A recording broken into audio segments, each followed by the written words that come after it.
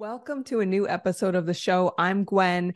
I am recording this podcast on a Saturday night. Who records a podcast on a Saturday night? Well, a mom with an 8-week-old newborn baby. I am honestly so thrilled to be recording this. And today's episode is a very simple message, and it's both a teachable moment and one that is unfolding as I'm sharing it. Today's episode is all about giving yourself a dose of self-compassion. As I was approaching this week's podcast, I had some big dreams. Okay. Big dreams. I wanted to share my story of how I paid off $50,000 of debt. And it's going to be a pretty good episode. It's going to come out because to live an awesome life, it really feels good to take away that anchor of consumer debt and student loan debt. And I'm really excited to transparently share how I went about doing that. Now, here's the thing. Every time I went to sit down and record the podcast this week, something came up. Little baby started crying. And I even went as far when I was recording it, strap him in, and then he's still crying. It's like, okay. Or I would go to record it, and then I just felt like I was forcing the story out. It wasn't really fun to tell. And so at this point in my life, at this point in my spiritual journey, oh God, I got to listen to those moments and really surrender to that feeling of we're not forcing life anymore. I have done that for so long. And even times when, what just popped to mind was when I was producing a show that got picked up for the Oprah Winfrey Network in Canada. That was a real dream of mine to work in the Oprah Winfrey realm in the world. And I just remember the day that I got the email that the show was getting picked up for OWN Canada. I didn't even feel anything because I had been working so hard and pushing and not enjoying the journey that when that email came in, I was like, cool, but like, I'm exhausted. It wasn't, and I remember I was alone in a hotel room and it was just like not the vibe, because if you don't enjoy the journey, getting the actual thing, the outcome doesn't feel very good. And that leads exactly into part of the reason that I am even recording this right now, because it feels very out of character for me to not have a complete plan as a type A perfectionist. But that's what I want to talk about. I have been reading the book called The Perfectionist Guide to Losing Control. I kept seeing this book on the internet and I'm like, I'm not reading that. I don't need to lose control. I'm not a perfectionist. I don't know what came over me this week, but I thought I'm just going to try the sample chapter. Like it just came into my world enough times that it was like, okay, it's a little hint from the universe. Check it out. So I check out the book. I just take the sample chapter and do a quiz in the book. And then I'm absolutely hooked. And now I'm almost done the book and it's so highlighted.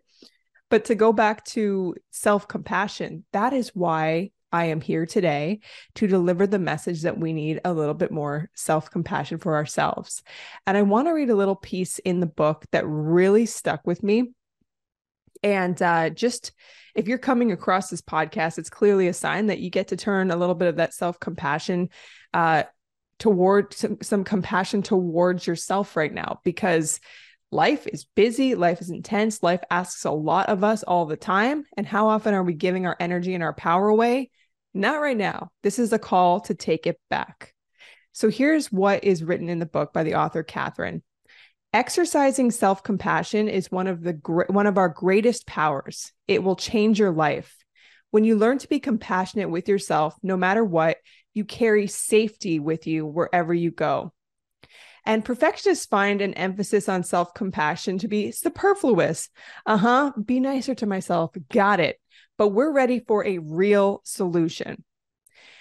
But we need to understand that self-compassion is the primary solution. Self-compassion is the primary solution. And as I'm reading this book, and I'm just putting it out there, I shared about the book on social media, and Catherine reshared my stories. And I mean, if you're listening to this, we know that or my dream, it would be really amazing to actually interview Catherine at some point in time and really go deeper into the book. It's so good. You don't even need to talk to her. It's just, I have real, like, I just want to sit with her and say, thank you, thank you, thank you, thank you, thank you, because I've never felt more seen by a book. So self-compassion, that is our primary power.